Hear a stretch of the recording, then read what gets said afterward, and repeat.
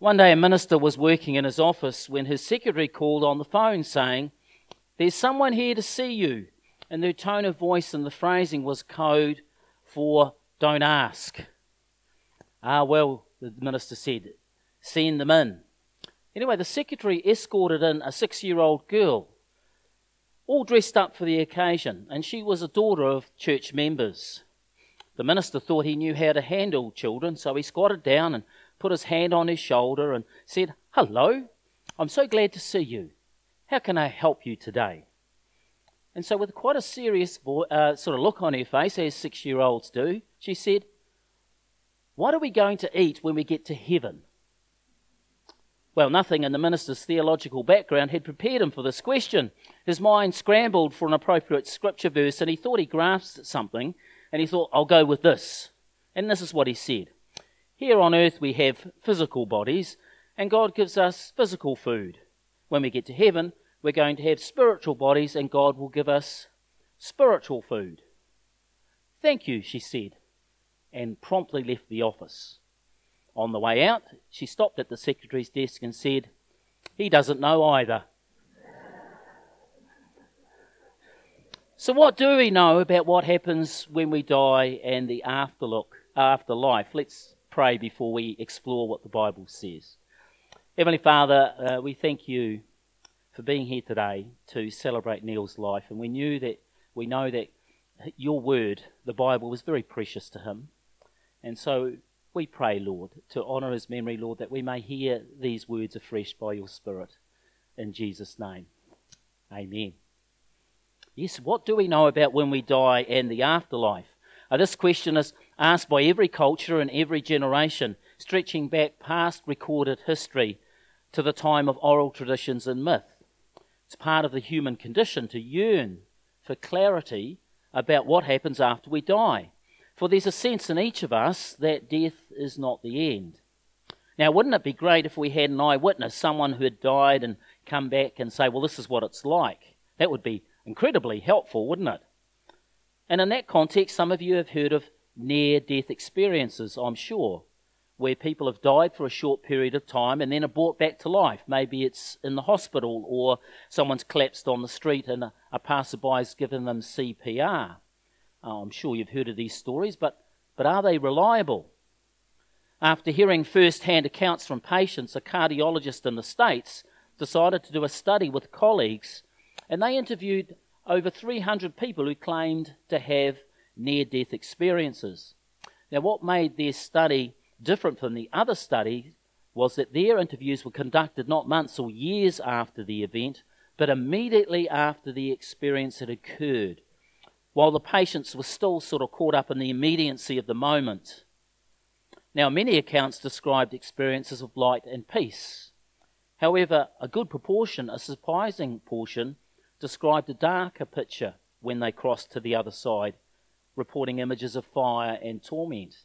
And here's the thing, in follow-up interviews much later, many of these people who had had a darker experience had changed their stories.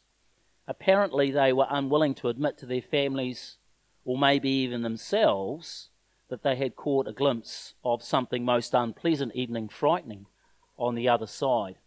Now, the lead doctor, Dr. Rawlings, has written a book about this, and he concluded in an interview, he said that, "Just listening to these patients has changed my life." My life, he said. "There is life after death, and if I don't know where I'm going, it's not safe to die." Well, that's interesting, isn't it? I mean, until I'd read this article, I'd only heard of these near-death experiences as being positive, of people going to see the light and warmth and not wanting to come back. It's a little bit disturbing to know that some of those experiences were very different.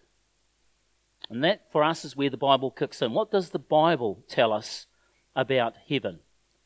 We may not know what we're going to eat when we get to heaven, but the Bible does tell us a lot and gives us an eyewitness account of someone who died and came back from the grave. So we'll turn to that passage, that wonderful passage, Psalm 23. And how does Psalm 23 describe dying and the afterlife? And we'll start with verse 1, which sets the scene. Verse 1. You just flick that first slide, that'll be great. There we go. Just a but a technical problem. Maybe we'll just leave that and keep going. The Lord is my shepherd, I shall not be in want. He makes me lie down in green pastures. He leads me beside green water or quiet waters. Here we have God portrayed as a shepherd. Now, the Bible describes God in various ways. The Bible describes God sometimes as a king, as a judge, as a creator, as the heavenly Father. However, for Psalm 23, God is described as a shepherd. Now, when this psalm was written, some 3,000 years ago, shepherds were very different than modern New Zealand shepherds. Because there were no fences, the shepherds spent a lot more time with their sheep. Flocks were a lot smaller, just enough so that one person could manage, maybe 30, 50 strong.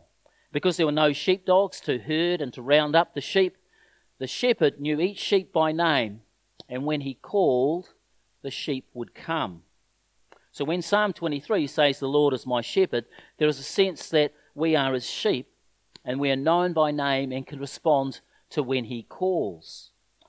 Now, this has many benefits in our life because we see this in verse 2 to 3. Having the Lord as our shepherd. He makes me lie down in green pastures. He leads me beside quiet waters. He restores my soul. He guides me in paths of righteousness. He guides me in the right ways for his name's sake. And from my experience, I can say it's wonderful to have this experience with the great and the good shepherd. He guides me in the ways that I should go. However, it's the next verse that addresses our question about death and dying. Verse 4, probably the most well-known verse in Psalm 23. See how this addresses dying. Even though I walk through the valley of the shadow of death, I will fear no evil, for you are with me. Your rod and your staff, they comfort me.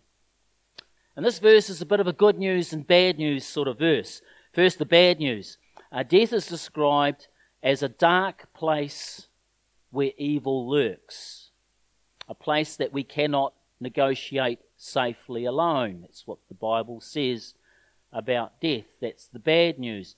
The good news, the wonderful news, is that we have a shepherd who will walk with us safely through the valley of death if we ask him. This is the good news of the gospel. It's great news.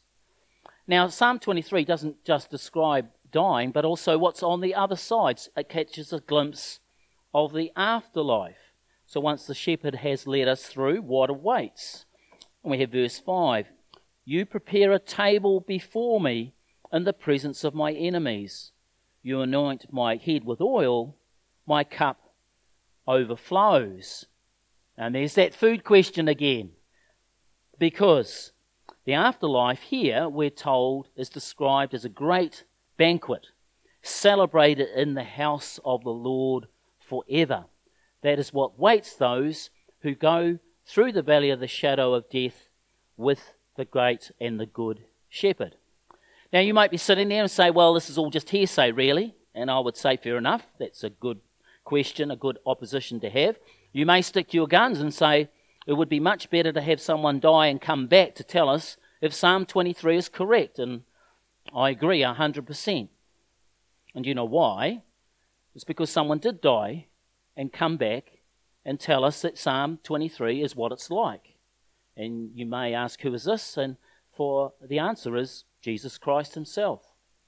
You see, some 1,000 years after the psalm was written, Jesus came and he said these words. He said, I am the good shepherd.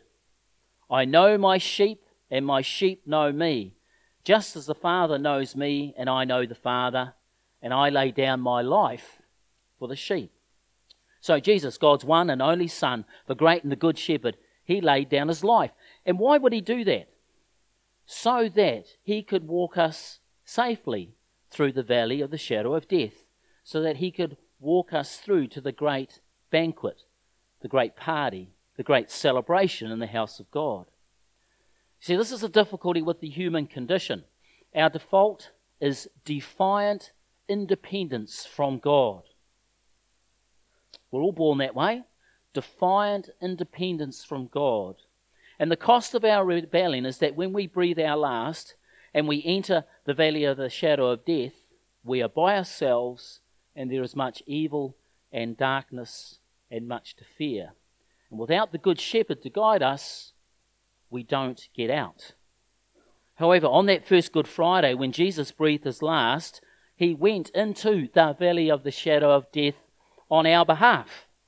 And he came through the valley of the shadow of death, and on the third day was raised again on that first Easter Sunday. Why? So that when we breathe our last, we do not have to face that dark valley by ourselves. We can ask Jesus, the great good shepherd, to guide us through to the other side. And this is the offer that Neil has taken up. For when Neil breathed his last, he met his good shepherd. And Jesus walked Neil through the valley of the shadow of death, where no evil touched him. And now Neil is on the other side, enjoying the banquet table prepared for him. I wonder what he's eating. I'm sure it will be wonderful. And this is a choice that we are left with, we who are on this side of the grave. We can continue in our independent, defiant ways and turn our back on God.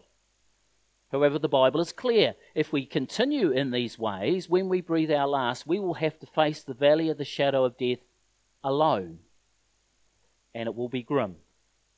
Or, like Neil, we can ask the great and the good shepherd, Jesus Christ, to be our Lord, which means following him now. And also, when we come to breathe our last, knowing that he will be with us to take us through that dark valley. We will not have to face death alone.